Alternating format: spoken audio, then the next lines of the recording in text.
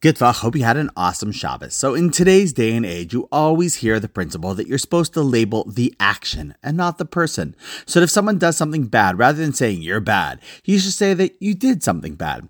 Now the difference being obviously that one is defining the action and making sure the person knows that they are better than that. They're not defined by the action.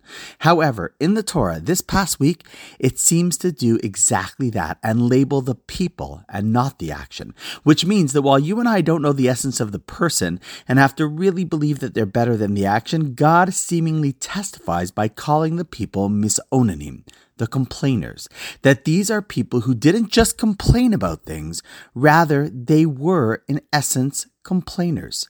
The difference is huge, and the Torah is warning us that just as this existed in the desert, we have to be cautious that we don't fall into this trap in life as well. See, people might occasionally see something that's wrong or a problem, and they will complain. It happens, and in fact, if done the right way, it's not only justifiable, but necessary. However, there are other times where it isn't that there's something so important to complain about. Rather, it stems from the people themselves simply being complainers. We know this type. The type that a waiter might ask not, is everything okay, but more so, is anything okay?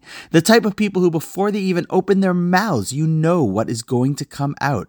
I mean, in this week's Parsha, it's kind of crazy that after being taken out of Egypt, saved by the splitting of the sea, having miraculous manna fall from heaven, some of the people could actually start complaining about, well, not really having meat. Literally, they complained that they weren't being served steak. Some people, no matter what they have or what people do for them, don't simply complain, but remain in essence complainers.